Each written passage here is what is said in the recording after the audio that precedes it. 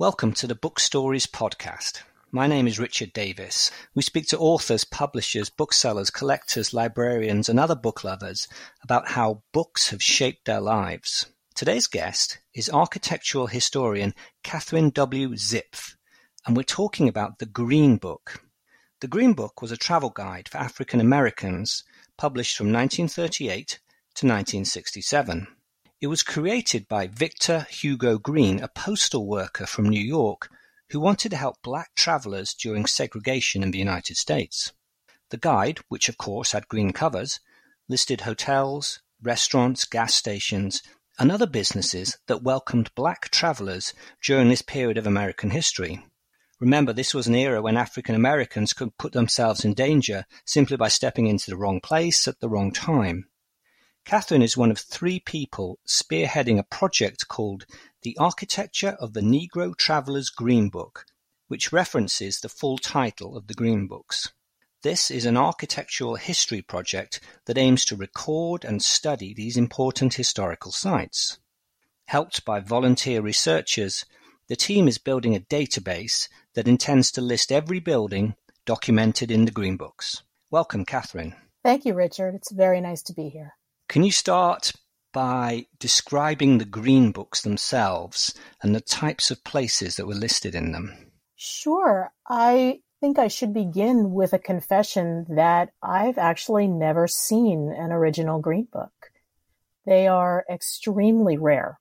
And so if anybody out there in the audience has one, check your attics. Please, please, please make sure it gets into an archive somewhere near you, because the originals are extremely difficult to find.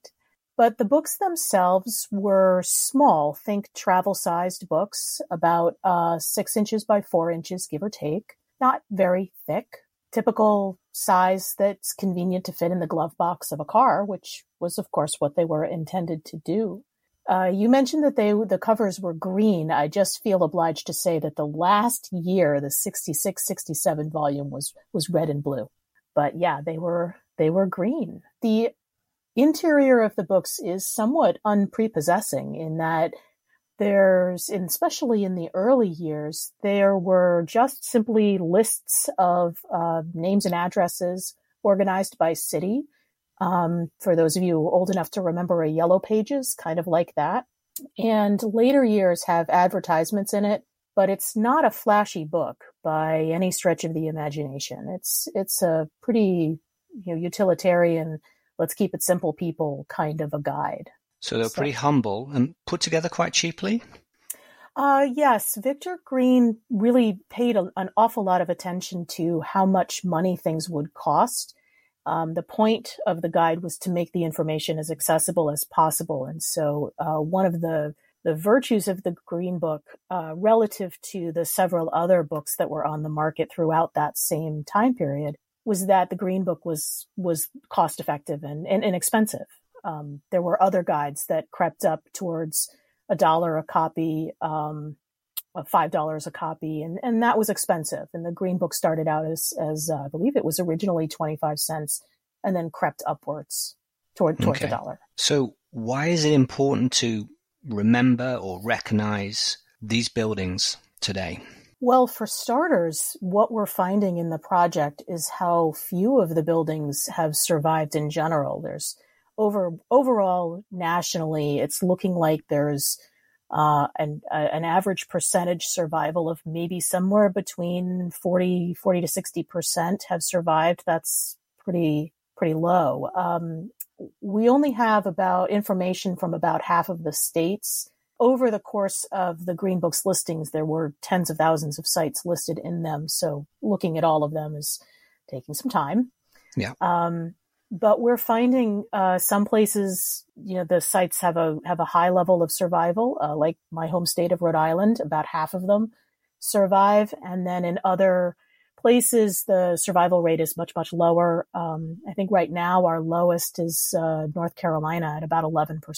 And it's heartbreaking when I see the spreadsheets come over my desk with the lists of the buildings per state. And, it's heartbreaking. You just watch demolished going down in that one column, and it's just, it's really heartbreaking. So the purpose of our project is to encourage the preservation of what remains of the sites in whatever way localities feel is important to do that. And there's a number of ways to do that, but it starts with information.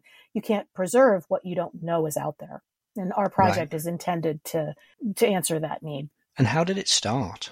Well, that's a good story. I used to write a column for the Providence Journal. I'm based here in Rhode Island. And I wrote a column on architecture, and I always looked for what I called my back pocket ideas. And one day, a notice came around that the New York Public Library had digitized all of the green books. And that's our main way of accessing the information, by the way. So a very deep thank you to the New York Public Library's Schomburg Center for doing that.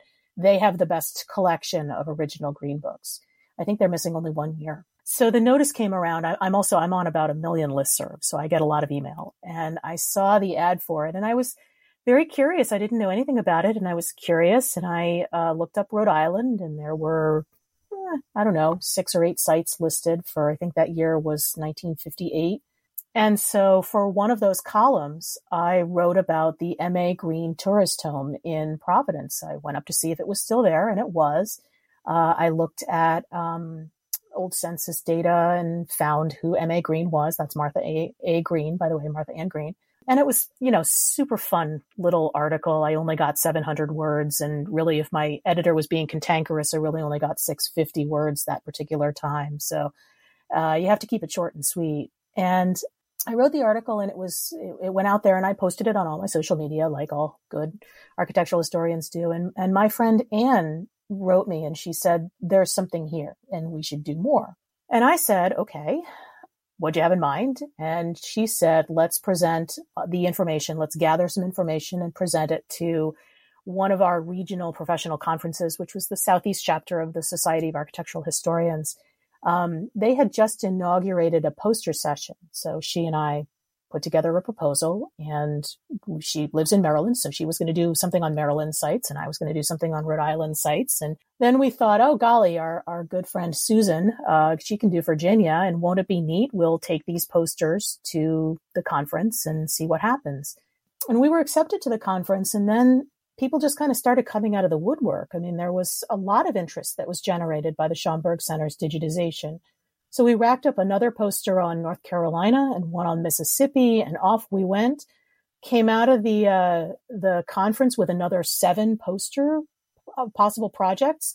We took all 11 of those to the next professional conference, racked up a few more, went to the next professional conference, racked up a few more. And the next thing you know, we had some 22 projects in the works for these posters.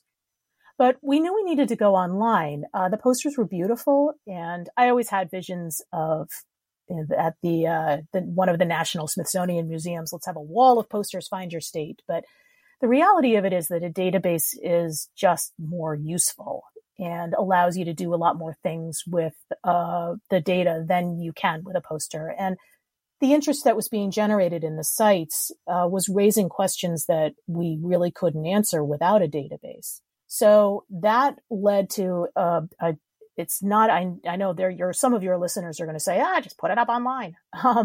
It's really not that simple. It really wasn't. And we were 3. This was Anne, my friend from Maryland, and Susan, my friend from Virginia. That's Anne Bruder and Susan Hellman. And the 3 of us really agonized over how to do this. We talked to a lot of different groups that might support us, and finally went back to our alma mater, the University of Virginia, who has very kindly and graciously put a tremendous amount of resources into our project, and we are extremely grateful. It is Worthy Martin at the Institute for Advanced Technologies and Humanities at UVA that has really championed this project and guided 3 slightly clueless architectural historians through the process of creating a database and Drupal and spreadsheets. And so you now know it needs clean data and clean categories, and absolutely it needs to be searchable and things like that. It does, yeah. And I've learned the difference between a taxon and a taxa. So, wow, yeah, databases, they're fun. So how many listings do you think there are in all of those editions of the Green Books for buildings? Easily upwards of 50,000 listings, 50,000 establishments, right? So assumably a place goes along with it. Sometimes you get multiple places, like a restaurant and a tourist hotel might be the same place. Okay. And how many do you think you've got in the database so far?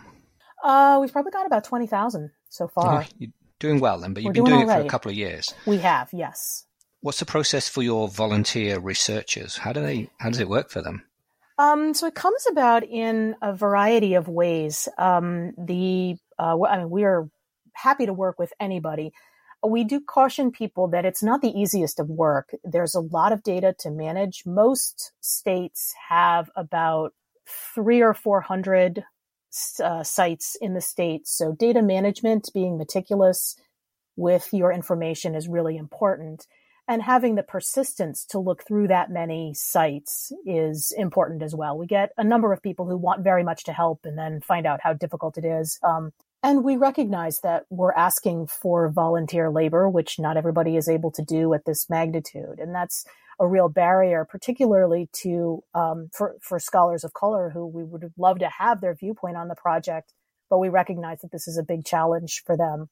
So depending on the site, or the state rather, we look for a leader, a team leader who knows the geographic area. So we've got a terrific group going on right now in South Carolina, led by a librarian in Florence.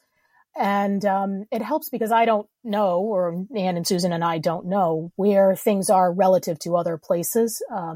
So that's very helpful. And even more helpful is if you know other people who can help you with the work. We're just finishing up New Jersey, and that's another model where I think we had 11 scholars working on some 700 sites, and they were all able to understand, oh, this person's over here, they can look at those sites. This person's over there, they can look at that site. And that's incredibly helpful. The first pass is to get a list of all of the sites, which necessitates looking at each and every Green Book issue. And we were very fortunate. Again, UVA has been incredibly kind to us. They deployed 2 student workers, and we were able to employ them to do the initial listing, which was to go through each of the Green Books for each state and then look through and list them. And that process captures the initial round of data, the name of the establishment, the address, the date it was listed in the Green Book, and then what was it? Was it a restaurant? Was it a tourist home? And so they do that first pass. And ideally, what we're able to do to our state for our state representative is hand them that data, and then they either work on it themselves, and a lot of them do, or they deploy people, they round up people. And we do try where we have interest. Somebody comes to us and says, I'm interested in working on Pennsylvania. We try to put them together into teams. That works. That doesn't work. It really depends. The first pass of information is latitude and longitude, and then whether the site still stands. And if they can get all that information back into us, then we usually upload it directly into the database at that point. Do they go to the address? Well, hopefully they do. A fair number of people work from Google Earth, which is mostly accurate. And that's fine, although we prefer that they go to the space. In a few cases, that's geographically not desirable. We've got a fabulous team working in Texas, but Texas is a very large state, and it's not so easy to duck down to, El Paso from from Austin at the drop of a hat. Whereas, here in Rhode Island, I have the luxury, I can circle the state in an hour. So it really depends. We would like them to, and what we really hope for are pictures. What does it look like? What's the condition? What kind of preservation challenges are there? And then the second round, once the information is into the database, then we look for people to upload images and write histories if they can. And that depends a great deal on how far they are able to go into the research. It's one thing to look up a site. Is it still there? What is the latitude and longitude? And a lot of times, if the site is no longer there, if we've got an experienced architectural historian who knows the area and knows its history, they'll know, this address no longer exists, but I knew it used to be here, and that's helpful. Do they say what is there now if the business name has changed, which I guess it may well have done in many cases, or it's been replaced by a different building, which is possible? Yeah, we usually, so there's three parts to that. One is the business itself still there? And there are Green Book businesses that survive into the present day, the actual establishments. Relatively speaking, there's not very many. Those are rare finds. And they're usually delightful, rare finds. The second tier is whether the building itself has survived, and does it survive in the same use as it did before. So if it was a garage, is it still a garage? And then the last is, and so it has it or hasn't it? And then the last piece is the building itself is gone. And we usually stop at that point. It's a lot of data to manage, and we like to draw some lines on what everybody's doing. Right. Are you finding that your researchers are discovering any sort of stories about the establishments that survived or were notable at the time, or anything interesting emerging that you'd like to highlight? Oh boy, the stories every day, the stories come out, and I encourage people to just browse through the database. You'll see, you can click through the establishments, particularly if you happen to live in a state where we've already got information input. The stories are there. How extensive the stories are really depend on the researchers, and it's a lot of work to put together a site. History is a lot of work. This is really it's untapped history, I think, in many ways. It's local history, and I think a good way to describe it is it's really micro history. I'm just going to use my home state, Rhode Island, as an example because I know it so well, and I did all those histories. I have a handful of sites where I've really had, I think, really good and interesting stories that speak to how this landscape of African-American travel operated. So we have a good example is the Heinz Tourist Home on Main Street in Providence, and it was both a restaurant and a tourist home, and it flipped back and forth: restaurant tavern, tourist home restaurant, tourist home tavern. And you can see that the Heinz were kind of a big, important family when you really sit down to look at them. Another would be the Jackson House, in Newport. It was listed on Bath Road, 35 Bath Road, and that was one where when I presented around Newport, people would come to me and say, "Oh, I remember that house," and they would tell me stories about the people who were living there. So behind the scenes are really interesting stories, and they give us a good window into the movement of African American travel. So again, to go back to the Jackson House. When I was researching the Jackson House, I couldn't find anybody named Jackson associated with it. There was nothing on the deeds. There was nothing on the censuses. There was nothing on the directories, which are like phone books. Instead, what I found were three women. Two of them were from Maryland and one was from Virginia, if I recall correctly. I may have that backwards. And they had all been part of the Great Migration, and they had moved up to Newport, and over time were running this tourist home. And I thought that was really interesting. And if you think about it, and I think you do have to think about it to a certain extent in this way, this is a very risky thing that people are doing, listing in the Green Book, I think. If you are looking to provide safe passage for African Americans, there's a segment of the population that doesn't want you to do that. And so I would imagine that in order to just preserve your own safety, you would be interested in creating a moment of deniability, a moment where you could say, no, we don't do that, or you have us mistaken, or something like that. So somebody shows up on your doorstep and says, I'm looking for the Jackson Tourist Home.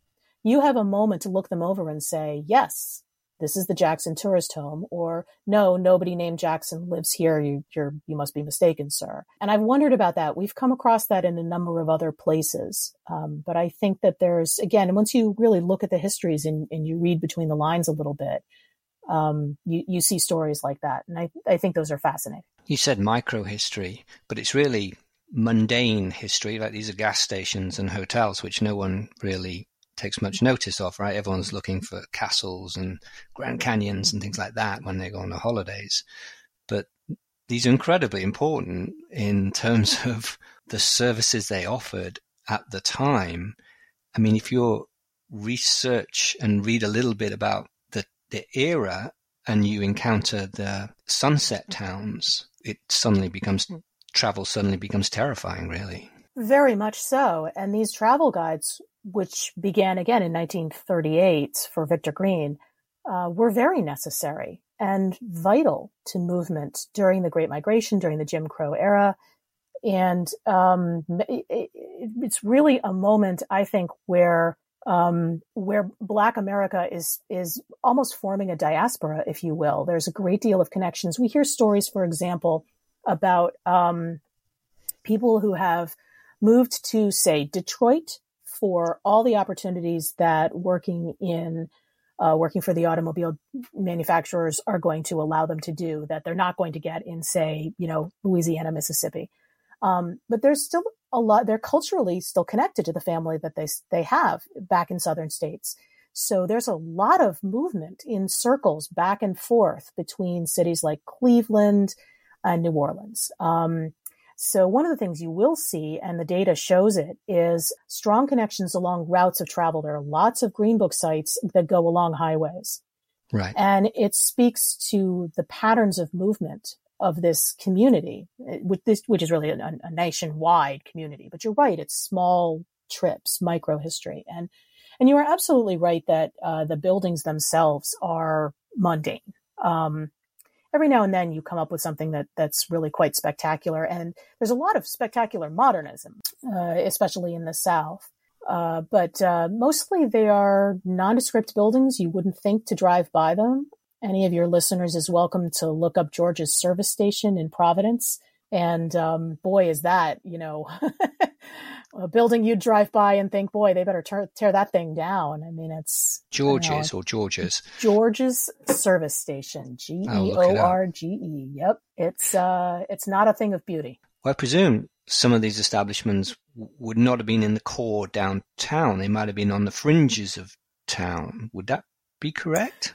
Well, some of them are and some of them aren't. And Anne and Susan, my compadres, have more sites than I do that are listed as something like on Route 2, 8 miles outside of town. And, right. We have no idea where that is. Yeah. Sometimes if you're lucky, you can kind of start at what used to be the old center of downtown, drive about 8 miles down Route 2, and you'll see something. If you're lucky, that's where Google is not a help. But a lot of times we really have to do a lot of digging to figure out where those sites are. The country, cities have maps, historic maps that are very helpful. But outside of those maps in the outskirts of towns, a lot of times it's very difficult to find those sites. But more often than not, the sites were in cities, and you find them clustered in African-American neighborhoods. And so that's part of why many of them are gone. The highways came in, they often went right through Black neighborhoods, and there goes, 8 Green Book sites with one fell swoop of I-95.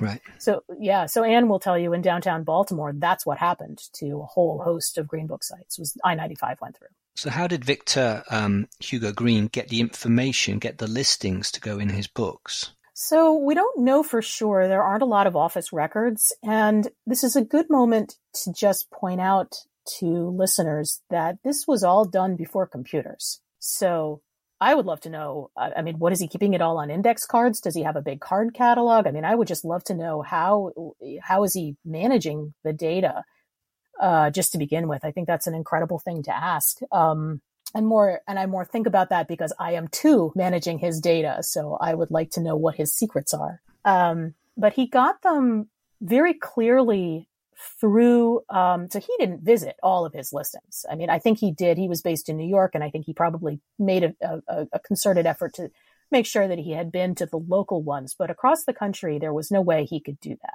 So many of his listings, and again, we don't know for sure, but they are very clearly came word of mouth, maybe by telephone, recommendations from people he knew. You could write into the Green Book and offer, hey, I stayed at this terrific place. You should add that to your listings. Establishments themselves could volunteer to go in the Green Book. So there were a number of ways that happened. And we see errors that suggest that the telephone was a key part of it, or some sort of oral communication was part of it, because we see things lots of so there's lots of small errors like 85 Meeting Street becomes 58 Meeting Street. A very understandable error and happened all the time. But we also see something like, again, I'm looking at a site in Newport, which is Ma Gruber's tourist home. And so you have this sort of down home feeling to it, right? Ma Gruber, M-A space Gruber. And that wasn't it at all. The name of the owner who owned the site was Magruder. Right. So you hear, you can see how over the telephone that might get garbled. So that might have been called in and they didn't quite catch it. Didn't quite catch it. Wow, yeah. And what's known about Victor? Well, not as much as we should, but there's a terrific book by Candace Taylor, who writes about it's called Overground Railroad, and she's right now she's the expert on Victor Green. What is known about him? She was very fortunate to meet with his family, and that's the place to go if you're looking for that history. And that's to say, our interest is in the sites themselves and in the architecture of the sites themselves. And so the general history is really all Candace's bag, and she's done a terrific job. I think there are many places where you can hear her speak about it, and her book is wonderful. At the start, you mentioned that you've never seen the original Green Book. I also have never seen the original Green Book. I've seen a facsimile, which gave me a taste of how humble they are. So you mentioned that they're digitized, and is it the New York Public Library that have a digitized collection? Yes, the Schomburg Center has the digital collection. And of course, you can Google it, but we do have a link to that on our website, on the Green Book website. Yeah, they're fantastically scarce. Yes, and Anne tried initially when we started this project, she went to try and go look for one, and I think she found one in an archive in, I want to say Louisiana, but... Okay, so my final question, my second to final question. As an architectural historian, what are you learning? So you've been doing this for a few years. What are your learnings? You've learned about a database, but what else? So what have I learned? It has revolutionized what I define architecture to be. I've always thought that I've been pretty open-minded about buildings. I have a PhD in architectural history, so I know a lot about buildings. But it really brought a new appreciation for the everyday landscape that I had realized I was missing.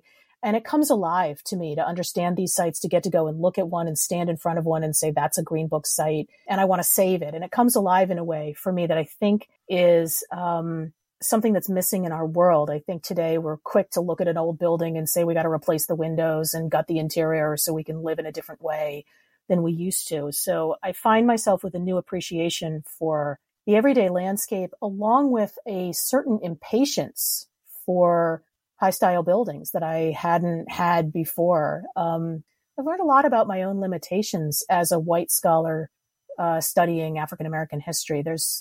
All I can really do is create the framework and the database and hope that in the future this information is useful. But those communities study privately outside of white scholars, and so I will never really know what the end product of this information is.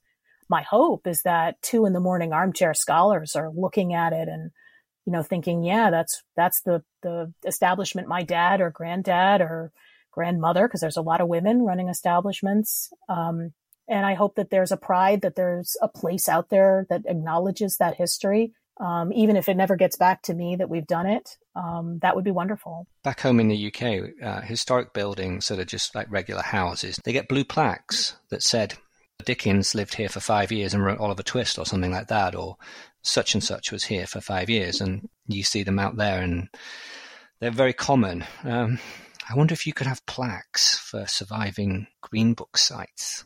A green plaque. Yeah, so Virginia is working on that, and they've passed legislation that will mark the sites, all of the sites listed in the Green Book, and that's exactly the kind of effort that our database, we're incredibly proud and honored that our work made that possible. We were able to give the state legislature of Virginia, for goodness sake, a list of Green Book sites, where they were, how long they'd been listed, what was still standing, what wasn't. So that kind of work is incredibly rewarding. And so the government moves slowly. I don't know yet what the actual marker will look like. And my understanding from Susan Hellman, who's been deeply involved in this effort, is that they will be putting markers in the sidewalks in front of the sites, because that is public space, as opposed to actually on the buildings where you're really counting on owners to, honor that and be a part of that. Yeah. And that doesn't always happen. I run a plaque program here in Rhode Island, and the plaques we put on 50 years ago, many of them aren't there anymore. So This is a much more, I think, concrete way of doing it. All right. So my final question is, what book or books are you currently reading? So I'm one of the people that reads multiple books at the same time. And this was very difficult for my husband to grasp at the time. I also fall asleep over them, so I sleep with books. So at the moment, I think I'm down to about 3 books because I just finished one, and they range wildly. So everybody should, hold on, buckle your seatbelts and hold on. So the major book that I'm reading right now is a book called Sideshow by William Shawcross, and that's about the American illegal bombing and invasion of Cambodia during the Vietnam War. I'm reading that I run a book club, a nonfiction book club, so we're reading that for that. And it's a wonderful book, but it's turned out to be quite dense, a little more than I expected. So that's why that's on the front of my list. So that, and then, and then I get a trashy book for late in the evenings when I'm tired. So I just finished a fabulous trashy romance, and my daughter has put Shadow and Bone in front of me, so I'm going to be reading Shadow and Bone. Oh, right. That's next. Yeah, my youngest is a big Shadow and Bone fan. Yes. She's distraught with me that I've put it off for so long. All right. Okay, that's all we have time for today. I'd like to thank Catherine W. Zipf for joining us. Thank you again, Richard. This was a wonderful conversation. Thank you so much. Catherine is an architectural historian, and she's been involved in a project called The Architecture of the Negro Traveler's Green Book. And you can learn more about that by visiting community.village.virginia.edu/greenbooks. And you can find more information at that website. Thanks for listening. My name is Richard Davis, and I'll see you again soon.